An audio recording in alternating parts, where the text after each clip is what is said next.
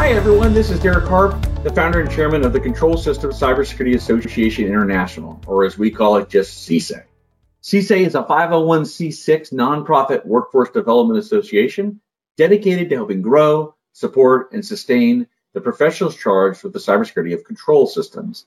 We're specifically talking about those systems that have pumps and valves and actuators, real cyber to physical moving parts, and control nearly every aspect of our modern connected industries. Thank you for tuning into the podcast. It is my hope you find it inspirational or motivating or revealing or informative and perhaps at times even a little entertaining. Take care and be well.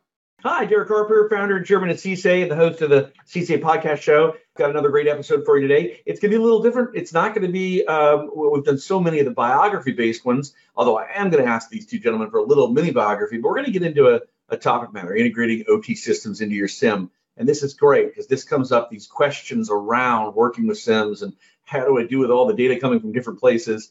How do I make sense of it, especially OT-related applications? We see these questions a lot. So we're going to get into that. It'd be great. So I've got Chase Richardson, who is the head of the U.S. operations for Bridewell, which is headquartered in the U.K. And I've got Martin Riley, who is the director of managed security services for Bridewell. So welcome to the show, gentlemen. Perhaps maybe we start with a little bit of context of how you ended up where you are today, especially sort of the convergence of operating technology and cybersecurity. Which came first? I'll introduce myself first. So lovely to meet you, Derek. Thanks for having us. So Martin Riley, as you said, Director of Managed Security Services at Bridewell. Fundamentally, it means I look after security operations, incident response, and threat intelligence for our global customers across the convergence of both IT and OT. I've been in operational roles, including security, since about 2002, and currently sit on the global subcommittee for forums such as CREST, which is a non-profit organization working with governments and commercial organizations building standards around security operations. And one of my key passions has been the integration of OT into more traditional SOCs and technologies. My first interaction with OT came back in 2013. Now, I'm sorry to say I've never been an OT engineer, but I have owned and operated the management of such systems. So back in my heyday, I was an infrastructure engineer, infrastructure manager for international cloud service providers, and I inherited data center services, so looking after the M&E aspect of data centers, so running HVAC, power distribution systems, CRAC systems, and that was my first foray into industrial control processes. Now, it's not a huge control process, but 14, 15 facilities dotted around the world. No two are the same. In fact, the data centers themselves, the systems that sit inside them are different from one data hall to another. The power footprint, the capacity, the current load, and you usually build them out as you go in terms of the cooling, the crack capacities. So my foray into it was more around asset management and understanding remote access into those environments. We had some aging infrastructure, so needing aggregated telemetry, remote monitoring was a key requirement. I remember one facility had really poor cooling here in the UK, and on the hottest days, we'd literally have to modify the set point, send an engineer outside and start hosing down the cooling systems with sprinklers and water systems. So that was my first foray into operational technology. Awesome. Thank you. Thanks for sharing, Martin. Well, Chase, what about you? Yeah, definitely. So I've even less traditional path, when you look at Martin. So I've been advising on some way, shape, and form risk to organizations for the last 15 years or so. When I say risk, it can be organizational risk, financial risk, cybersecurity risk, so on and so forth. So I did that, advised on risk within financial services for about 5 years before making the leap into cybersecurity. So that was about a decade ago. And I've been even more high level, I have my MBA from Emory. I've been a vCISO for dozens of companies over the last decade. And so it's my strength and knowledge comes from helping the board understand and helping the C-suite understand cybersecurity risks. So taking kind of the engineers, listening to them, dissecting and translating a lot of the important facts and points to the board so that they are well aware of the risk, investments that are necessary, maximizing ROI, and seeing cybersecurity as less of a cost center, which is an ongoing issue. But that's currently what I'm doing at Bridewell, and I'm in charge of the US P&L. So helping out and listening to a lot of our clients here in North America doing the same thing, helping hear the problems and identify those problems and then connect them with our vast array of OT solutions. That translation layer you're talking about is that is no joke. There's a lot of frustrated security people, and they are commonly part of our asking questions, and I see them in the dialogues and things, and it's around, how do I get my boss? How do I get the board? How do I get senior executives? It's all the same phrasing, plus or minus a word or two. It's all the time. How do I get them to care? How do I get them to take care like I do? Probably to get more budget, probably to get more buy-in, all those sorts of things. And it's about using language, translation, using language they care about, talking in terms about risk, that they already think along those lines, and not talking about probably the features and functions of a software product. And there's a lot of you out there that would benefit from learning more of what you were talking about there, how to do that. So we could have a whole podcast on that. Probably should. But let's talk about SIMs. I remember, I started my first cybersecurity company in 1997, and I want to say I met one of the early founders, and I don't even know if they called it a SIM then, but back then, like early 2000s, 2001, 2, or 3. So SIMs or a dashboard to see all this, this data, it goes back a ways, and it's evolved a lot over the years. And when I started or branched over into OT circa 2011, no real discussions yet about SIMs and these OT environments. And since then, things have accelerated. There's SOCs. There's pure SOCs in some places, or there's SOCs that say we're going to have some people within them that understand OT. So I guess, a subsector within our SOC that's OT smart, OT aware. And then the IT centric, folks are going to be in our SOC as well. And, where does all this data go? What kind of data, and how does it all work? And, are off the shelf SIMs ready to work with, the OT concerns and the OT environments that a company might have? And I think this is great too, because I've heard some very senior leaders at big companies say, we shouldn't really be buying, if we can, it'd be really ideal to not be buying separate technologies, and not just talking about SIMs, but other things as well.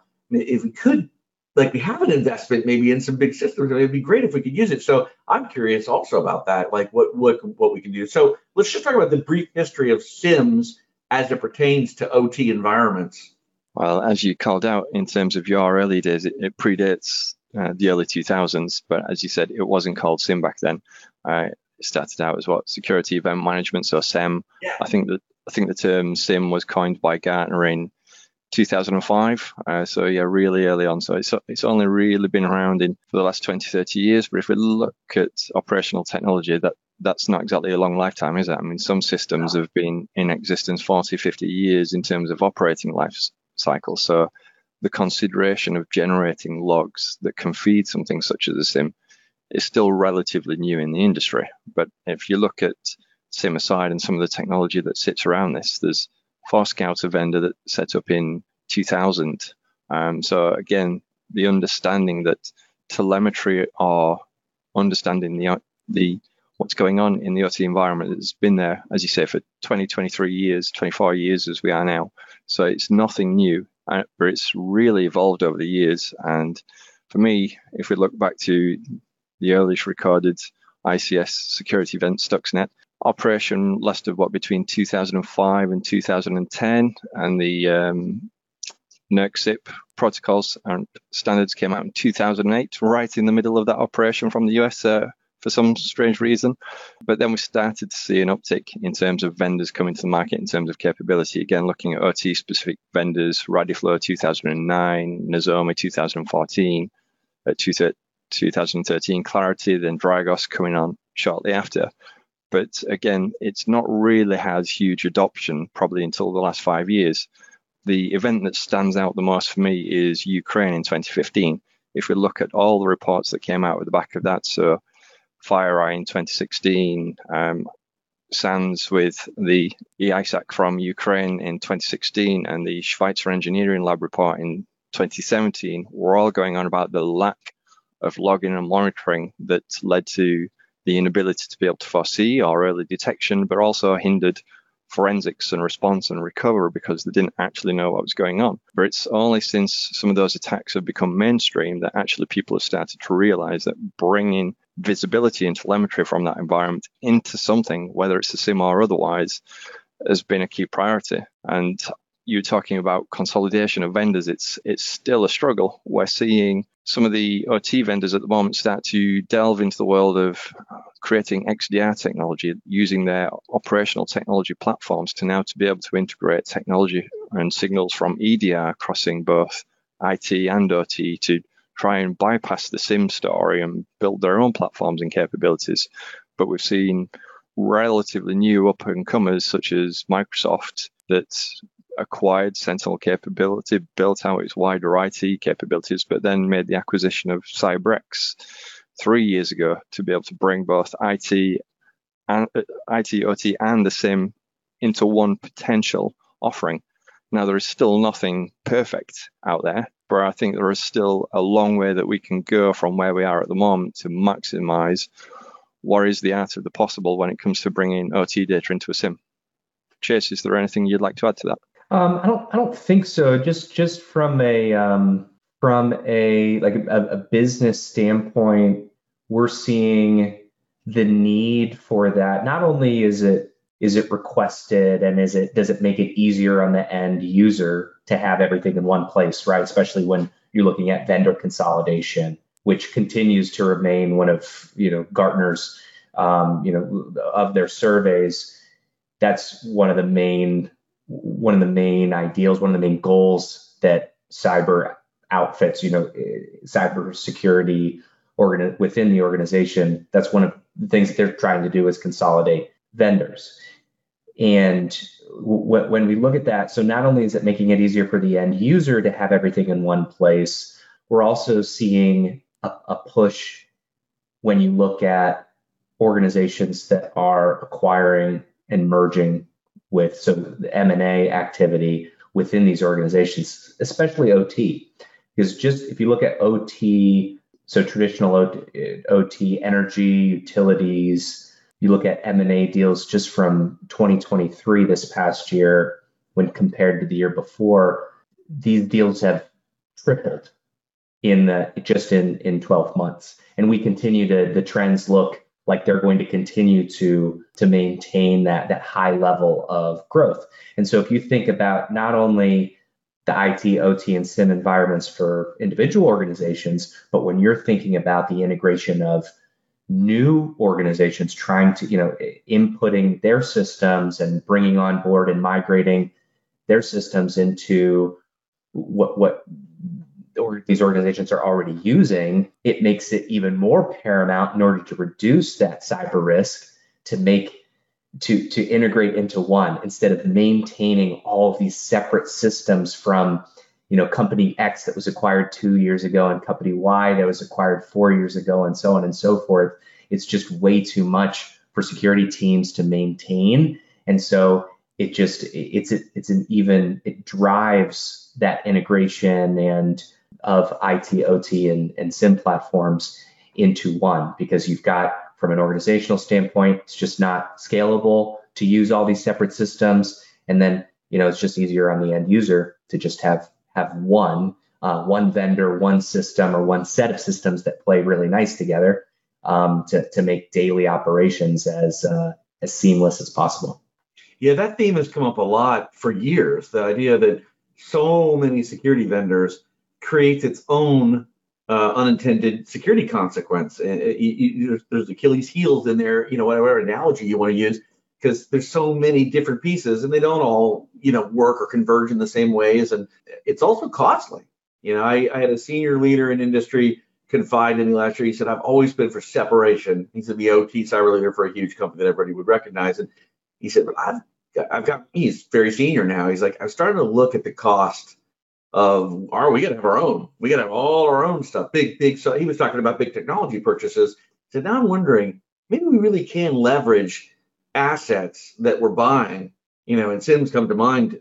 I don't remember if you mentioned that specifically by name, but or by category, but it comes to mind for that sort of thing, right? It's like we're buying everything over here, and then we're going to buy it again over here. Got to keep it separate. And it doesn't make a whole lot of sense. We're also seeing convergence of leadership teams, and I know this is a hotly debated thing, but the concept of does it trace up to one person eventually? I'm like, oh, it mustn't. I'm thinking of people in operational roles, I've heard it's like, oh, that mustn't happen. I think it's going to. Everything I read, and not my opinion, just reading, looking, observing, talking to people at the organizational level. What do you guys see in the trends of and I think this will play back into SIMS. Who's responsible? IT and OT being these complete separate functions. That's not going to be the case at some day in the future. I think some of the things that I'm seeing here in the UK specifically, Derek, is security or cybersecurity is becoming business wide, and to some degree, cybersecurity isn't necessarily owning either the IT or the OT when it comes to actually executing anything, whether it's governance, whether it's security operations. It's starting to apply those standards, those capabilities, and ownership of the both into one entity. So that means that OT engineering can continue to do and own and run their daily operations. It's just that they've got to now have oversight or feed into a cybersecurity or a risk process in Chase's instance, just as IT do. For many years, IT have considered security in parts of ITIL and change management, et cetera. It's just something that we're seeing translate across to the OT world as well, just to be able to bring them in line. As you say, it's far easier and far more economical to be able to operate one set of technologies or a smaller number of teams than trying to apply pockets of it in certain areas where actually if you consolidate, you're able to get that center of excellence, as it were. You're able to build depth and capability in one area rather than isolating and reducing that skill set. Yeah, that speaks volumes to me. And it's not about giving the responsibility to those guys. It's about new hybrid teams that will have people on them that have different disciplines. I know that some of the fear is like IT taking over the security of our plant. That's not the vision of the future. It's people qualified on composite teams or hybrid teams, tiger teams, whatever term there do need to be some people who have some key expertise on that. But a group is sort of thinking about how all this works together and managing it versus these siloed, things. And so the siloed technology or siloed people, either way, it's not good. So back to SIMS, first of all, do you have a sense, or maybe how many SIMS are there? How many companies would consider their product a SIM? I don't think I could give you an actual answer. I mean, Gartner are tracking probably 20 in their Magic Quadrant at the moment, and they're just the major players, right? So the number of products that are out there, open source as well, extends well into the hundreds probably. I still know many organizations, even in critical infrastructure, that are still leveraging open source just because, again, back to your point in terms of cost, but some of them have done that out of necessity. I have regulations to be able to adhere to, but the regulations say I need to have monitoring in place or centralized logging, but not necessarily a service that wraps around it. So to some degree, an open source, same whether it's Elasticsearch or otherwise, meets the requirements, ticks the box, but sits there collecting evidence and dust. Yeah. There seems to be also a new push for NDR, with sort of asset discovery being the key benefit versus visibility detection. What does that mean? Did you see that? And what does that mean for end users? I think when I was talking about the original timeline of SIM and OT, I was talking about vendors such as Forescout, Nozomi, Clarity, etc. They have been around, say Forescout's over 20 years old, so they've got great heritage, foundation, and capability when it comes to OT. But we're seeing that there is still the concept that network detection and response, which is fundamentally what these vendors are, is really the only choice that applies when it comes to operational technology. Now, I come from, as I said, my background's IT. I've dabbled in operational technology, but my passion is threat intelligence. So again, if I look at the attacks, Stuxnet aside, because that was compromised through an insider, an engineer walking in with malware on a laptop, most of the attacks come through the enterprise or a DMZ in some way, shape, or form. Now, I know the Purdue model is usually more theoretical than practical in many organizations, but you see the attack path, the ICS kill chain, come through enterprise or a DMZ, the high levels in the Purdue model, supervisory levels, before you start to get down to anything that's non-IT related. So your PLCs, your control systems, your actual actuators. This is where you need network detection response, because obviously you cannot get anything else out of there easily. So network detection response is great at that lower level, but there is still what is fundamentally an IT capable asset at the higher levels, the Windows, the Linux.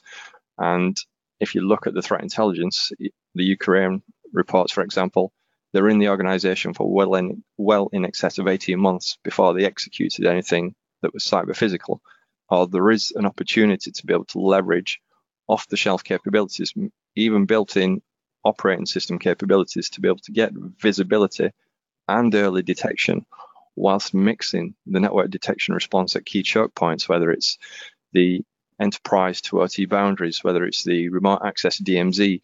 These are the choke points where NDR makes sense, as well as in key areas for physical systems. So yeah, level 1, level 0 in the Purdue model. But what we're seeing is there is a large push for the additional use cases that now are carried with those vendors. I love, again, reading strategy, threat intelligence, Sun Tzu, know thy enemy. So to know thyself, know thy enemy, and you'll never fear 100 battles, something along those lines. And from that perspective, the key element there is, well, actually, if you know how the actor or the adversary is going to behave, what is it that they're likely to be trying to compromise? And most organizations that run operational technology, even modern ones, even renewable energy or people using IoT, could not tell you with certainty what assets they have and where they are. So something such as network detection response, which is passive, I can plug it into a network switch, or again, 30-year-old infrastructure. This could just be a network hub, right? It just broadcasts everything anyway. So I can plug in a device that will then just listen to the network. And when something communicates over the network, I can tell you where it is. So being able to get asset visibility is a key selling point for a lot of these technologies. The threat detection response, that telemetry for when something goes wrong, is becoming a backseat passenger in terms of why I'm buying the product. Now, they are very expensive products to deploy in what could be thousands of geographically distributed sites just for that one use case. So it's whether there is the opportunity for the market to change its model, not to repeat. But Microsoft, for example, with their CyberX acquisition, the good thing about Microsoft is it's a cloud model, right? So you can plug it in, you can use it, you can get the information you want, you can turn it off and stop paying for it. It's whether the market needs to be able to adapt to that model to be able to meet those point-in-time use cases, to be able to meet those needs, and then look at how and where selectively network detection and response is put in place to give you maximum protection over your critical assets. Yeah, I think that's, the last thing that you mentioned with your critical assets and asset visibility, in order to accomplish those goals, threat intelligence and knowing that enemy, which I love, you need to know and have a really good idea of the basics, where your assets are, where your crown jewels are. And I think that another trend that we've seen over the last few years is architecture, as a whole. So it's cloud infrastructure and architecture, physical network, especially when it comes to OT, and making sure that not only do you know where everything is, but also that you are highlighting those choke points that Martin mentioned before. In order for any of these products to make sense, or solutions to make sense, you need to have a really good understanding of where all those things are and how they're going to be implemented in your architecture. And if you're not there yet, maybe there's a project, instead of just buying something off the shelf and then throwing it into your current architecture and where everything is, maybe you adjust your network, you adjust your cloud infrastructure in order to maximize the efficiency of these products, so that you know exactly where these choke points are and you have a really good idea of how the solution is really going to work. Because if you're not set up for that, if you're not set up for this success and you don't have a firm understanding of asset visibility and that architecture, then you might be trying to implement a product and it might not give you what you're looking for if you're not prepared for it. And technology aside, bringing the OT engineers to the table give you the greatest prioritization of where to go and what to do. There is no one that knows your industrial control system better than your operational technology engineers. So where are the critical points? If what fails, where do the safety instrumentation systems come in? What actually causes a risk? Where are my physical safety barriers? actually, these are the things that we need to start to look at first. So actually, they'll be able to tell you on what site, in which location, on what site. So that's where you start first. So again, if you're geographically diverse, there's going to be some key sites that your engineers can tell you exactly where to pinpoint first, map that out, and apply the controls there rather than trying to take an approach of trying to apply something everywhere. Again, it's the prioritization, understanding of the crown jewels, and the people that know that best are your OT engineers. Yeah, you guys have touched on so many things. I've had 10 different offshoot thoughts. Important stuff there, but stuff that we see from our surveying, broad-based, industry-based, industry-wide, many industry surveys. Where's my stuff is the core primordial ooze phase for so many, and there's people still that don't even know. And I always say prioritization, when you're using context of prioritization with, the assets over other assets or endpoints and various choke points and important things, but even prioritization of effort. It's like, you just can't do all this stuff. And that is cited, we see it very often as like, well, if you got to figure out where your stuff is, maybe there's some more sophisticated things that you just don't do right now, because that sort of matters for a lot of different strategies that you might deploy later. Or next, depending on the hierarchy of that stuff. And so, yeah, where is everything? And then how is it communicating is often being cited as well. Where is it, and how is it communicating? And you're right. There's been years of growth. I was involved in a startup, as far as passive collections of information, non-threatening to OT networks. Lots to be learned. Now people are talking about active things, and that's very scary for a lot of people. So if we put active away and say no endpoint interrogation, even though there are people saying, hey, that can be safely done within these parameters. Put that aside. Lots to be learned just from plugging into span ports and plugging into certain points and getting all that data and having it digested by a tool that can make sense of it. I'm imagining we're making great progress with the digestion and interpretation part with things like AI. I'm assuming that's going to be transformed. I've always thought, I'm not an expert in that area, but we know, even outside OT, Target, for instance, we turn our tool down prior to their big incident because there's just too much data. There's too much stuff. That's the human being problem, right? Tool/human being problem. So are we seeing, just on that one question, I could ask you 10. We're going to run out of time. This is such an important topic. What about AI making it so that digesting and making sense of it, all this data, we've got to be on the cusp of great breakthroughs there. Well, we're already seeing in IT and being able to apply AI or specifically machine learning across certain elements that just reduce the noise for any security operations. And there's additional tooling that allows us to enrich alarms and then be able to classify early as a false positive, and actually let's just not let that get anywhere near the SOC. For applying the same concept to OT, we do it with a number of organizations.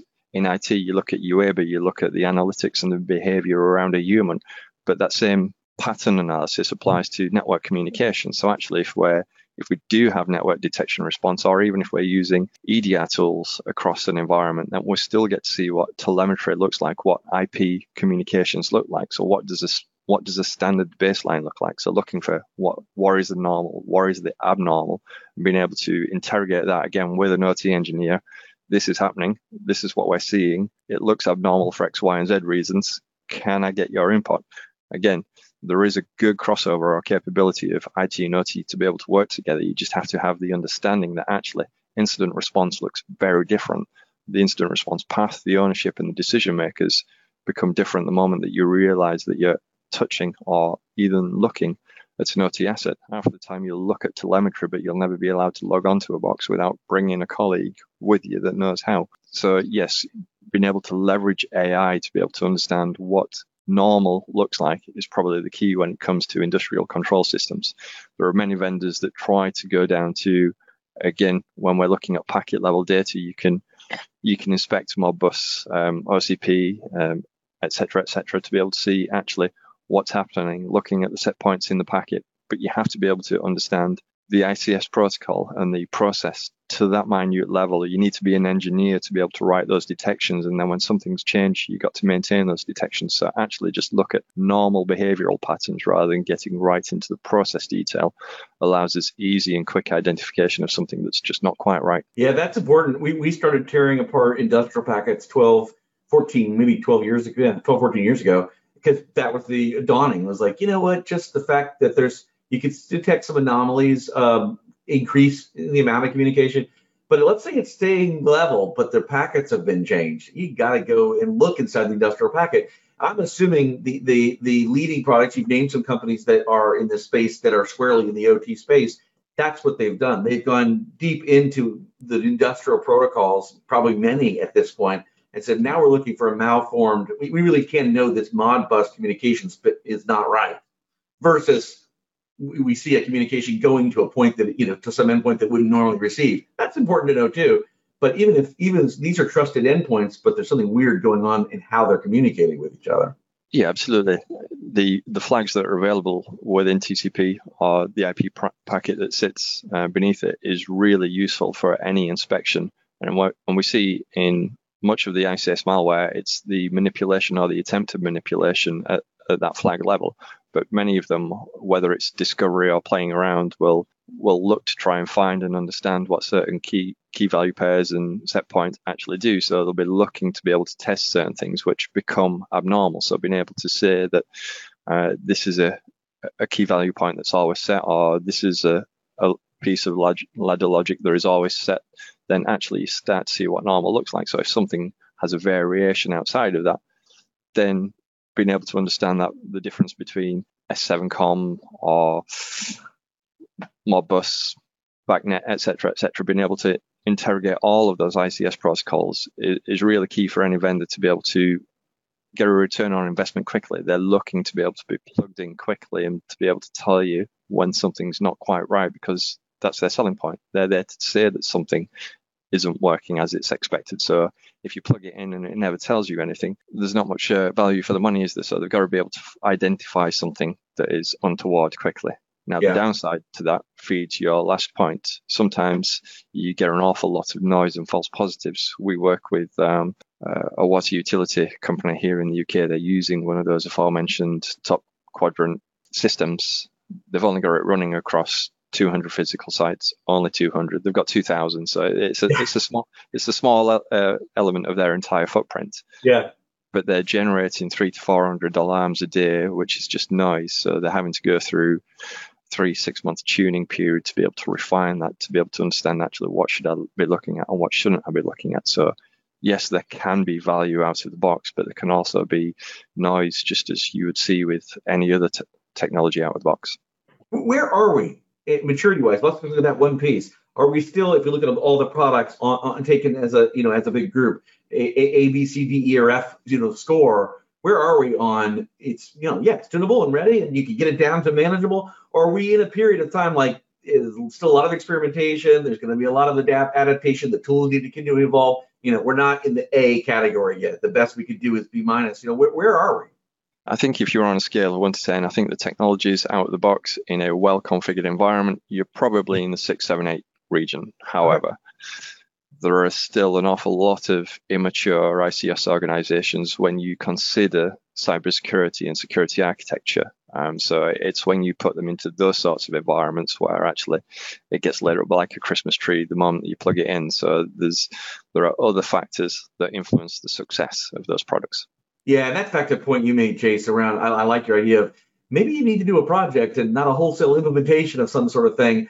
I saw that in my career path too, and even now I look back at products that I was, one of the co-founders of. Some people aren't ready to buy that product. They couldn't digest it, they couldn't use it, they couldn't operationalize it. They don't even have enough people. So it is about getting sort of the right timing, right, or fitting the right set of solutions. And I imagine you guys do a lot. It's like, okay, here's your security maturity, so this would be appropriate for you guys right now, and it's not one size fits all. Yeah, no, you're exactly right, and unfortunately, maybe it's a mandate from a vendor or a new regulation that says you need continuous monitoring, because we're talking about SIM here. But you're 2 or 3 steps or 5 steps behind there, when you're like, well, okay, I need to follow this mandate, so we need to implement this. Well, it's like, well, that can be on your roadmap. And I hopefully if you can, put that roadmap together, it says, okay, that's step 5 in our process, but we need to do these steps, these first 4 steps before we get there. And you can, put together a plan of action and milestones so you can get to that 5th step, there's no need to rush to step 5 right away. It's important to be self-aware as a business, especially when it comes to OT, just because the implications and the risk is inherently higher. So it's important to take your time, be self-aware as a security organization. Where are we on our journey, and what should we do next? Prioritization, which both of you have mentioned, is pretty key. Definitely. A lot of acronyms and abbreviations: NDR, MDR, MDR, XDR. How do you weigh these things? And are there case studies or examples of things being missed? Overly focusing on one attribute to the detriment of something else that was pretty important. I mean, when selecting this kind of tool set we're talking about.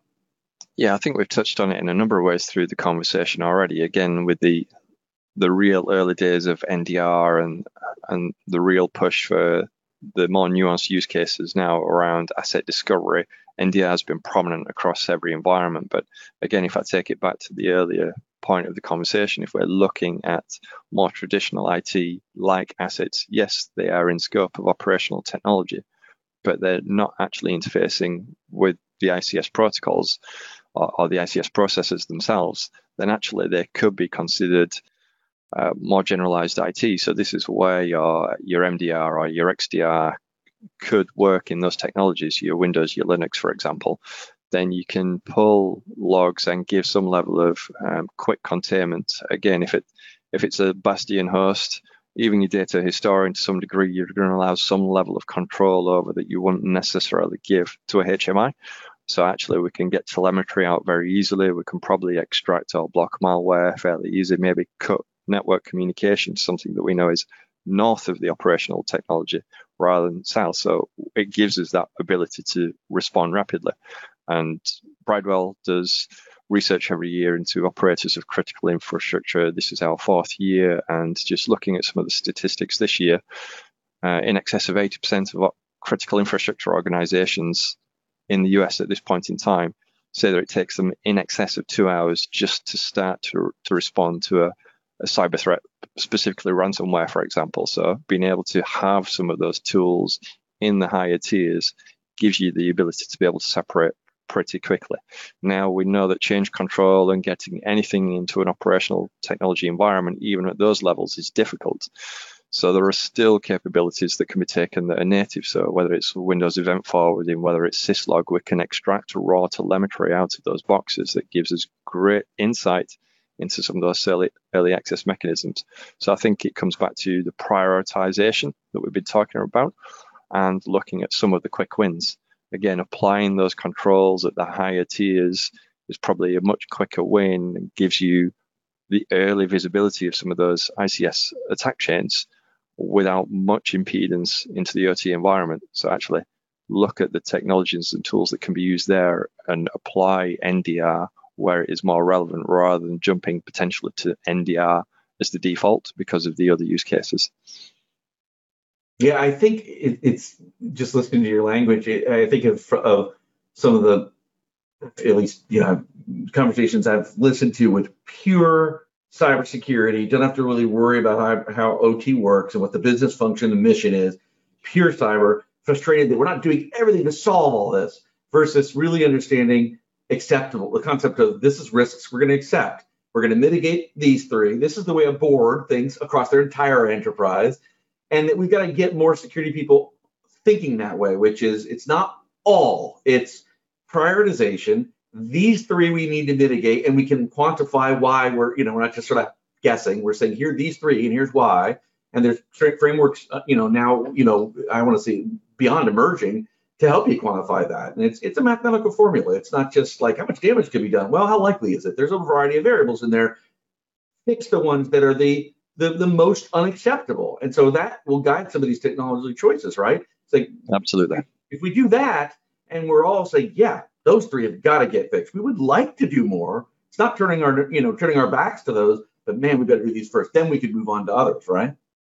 Absolutely. And when we mix threat intelligence with risk management in that sense, then we start to get what we consider a proportionate control. So actually we can apply the right controls in the right place, usually being able to prioritize both resource and budgets to be able to get a much greater maturity level achieved sooner, rather than just trying to take a big bang approach. Yeah, that makes sense. Yeah, let's talk about threat intelligence. Oh, Chase, you want to add something? No, I think you guys covered it. Yeah. Okay. Let's talk about threat intelligence. I know we're getting long here, but I remember when it started to emerge. In fact, I sort of my very first company in '97, we called it network security intelligence. In a way, we were a threat intelligence vendor before anybody ever used that term, including us. And I'm curious if you guys will challenge me on this. I've been saying, right in line with what we've already been talking about, if you're a low maturity organization, you're probably not going out and buying the latest, greatest threat intelligence right now. You don't even know where your assets are. You don't know how they're communicating. You've got no network doing corrugated cardboard, in your factory. Threat intelligence is probably not something you're gonna prioritize. And I really challenge me if you guys disagree with that. I always say I'm not throwing that category out, but it's somewhere in the appropriate list of things, but not if you don't even know where your stuff is and you have an entirely flat network, but maybe not. If you've got an entirely flat network, absolutely find out what's on there and figure out how you can segregate it. If you don't know what assets you've got, that's absolutely a priority. I don't think threat intelligence has to be left for the more mature organizations. There's many, many, many forms of threat intelligence, but even taking what is readily available open source, even looking at frameworks like the MITRE ATT&CK model from MITRE Ingenuity, then they can tell you what the top TTPs are that are used across all campaigns. Even looking at the ICS MITRE ATT&CK map, then actually that can be mapped to mitigation. So here's the tactics, techniques, and procedures that are used by actors, particularly in energy, for example, even that have operational impact, right? What are the mitigating controls that can be applied to that? So even taking threat intelligence at that high level, we're not talking about threat intelligence that feeds security operations. It's business risk. It's what control can be applied. It could be a policy. It doesn't necessarily mean go buy new technology, but as you evolve and start to look at the technology strategy, then even that same simplistic threat intelligence can be a start or a lead into that. Right, I still need to be able to protect these controls. If we look at control validation, it's testing the strength of that control. So this is the risk that I'm facing. This is what I think I've done to mitigate it. I still need to do something. That can then inform where and what technology is procured to be able to continue to strengthen the controls across that environment. As you extend and mature, yes, threat intelligence blends and leads into many avenues. And if we go back to the SIM and the wide-ranging technologies that we've got, we come back to the point whereby actually, if you are integrating more traditional IT tools, MDR, XDR, and NDR, and threat intelligence, you need one place to be able to bring all that together, right? So operating one SIM rather than one for IT and one for OT becomes an awful lot easier. And again, using threat intelligence that suggests the attacks are still coming through the enterprise to some degree, then actually having one place to be able to do forensics and see the timeline of an attack end to end, it could become threat intelligence guides you down some of those technology decisions to say, actually, does it make sense to have one platform where all the tools are able to feed in? Yes, there may be subsections within the SOC, OT specialist, IT specialist, but I now have a complete visibility of what's going on. Then in the last waves of threat intelligence, you get to the position of defining what your intelligence requirements are. What is it that you actually want to understand when, where, and how? And it doesn't necessarily mean going out and acquiring it. Again, looking at the research that we've done this year, the number one concern of OT operators and the thing that they think will make the massive impact to operational processes is malware. So just understanding, okay, what's the most prevalent malware? Even if you're looking at actors right now and how they communicate and what tools that they use, it's still Cobalt Strike. So just understanding Cobalt Strike. How can I detect it in my environment? How can I block it in my environment? You don't have to go and spend an awful lot of money on threat intelligence. There's plenty of simplified methodologies, frameworks, and reports that are out there to be able to give you a step up and get you going. You are very right to point out it's a spectrum. I have been thinking of some costly services when I've been making that comment, and I'm going to reset how I make my comment. There is threat intelligence appropriate for everyone is probably better now. I'll change how I say that from now on, because I think that's a good reminder that it's a spectrum, and so there's value for everybody at some level. But maybe not buying the latest and greatest, most expensive threat intel service out there if you don't know if you're a security level 1. Right. Yeah. Okay. Yeah. No, completely agree. I think the spectrum. I think that's a great way to think of threat intelligence. And some people, when threat intelligence comes up, they immediately think of those feeds that are going to your SOC, and it's like, oh, that's really complicated. And don't even have a SOC. Yeah, exactly.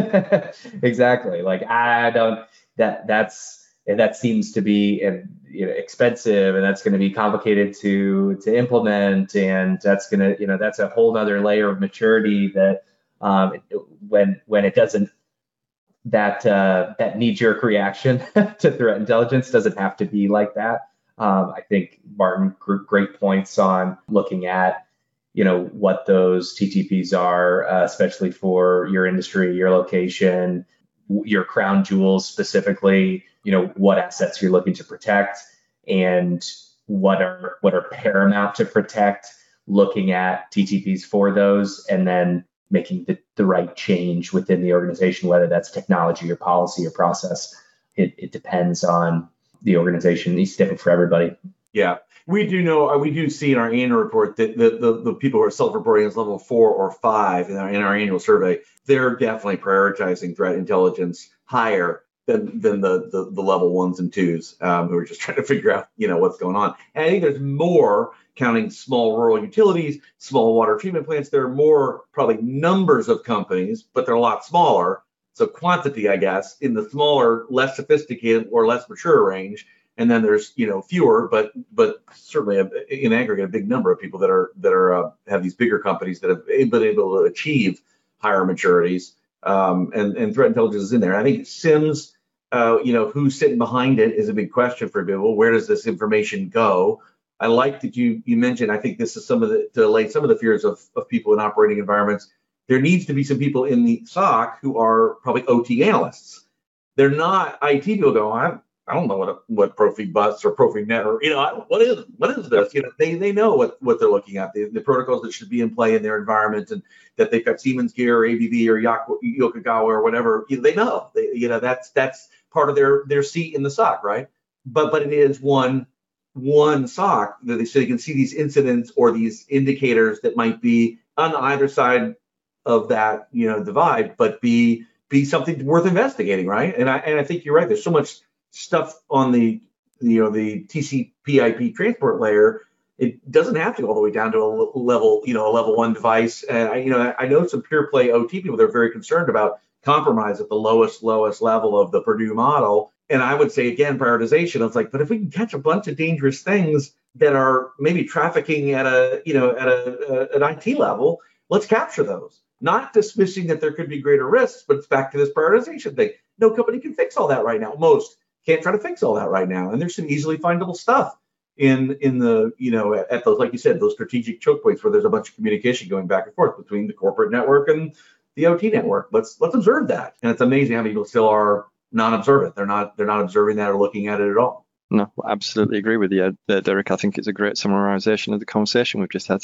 Well, hey, thank you, gentlemen. This was a pleasure. We'll have to have another chat, in the not too distant future. I think this was really good, and I like your guys' approach. I think this was helpful to anybody, anywhere, and maybe gave some nuggets too about questions they should be asking their consultants and providers. And if they don't get good warm fuzzies back about some of these things we talked about, then maybe they ought to look to go to somebody who talks, I think more in the way you guys did today. So thank you. I'm just finishing up with Martin Riley, Director of Managed Security Services at Bridewell, and Chase Richardson, Head of the U.S. Operations for Bridewell. Thank you both, gents, for your time and for your service to industry. We all benefit from getting all these critical systems more secure. Definitely. Yeah. Thanks for having us, Derek. All right. Take care, gents. Thank you.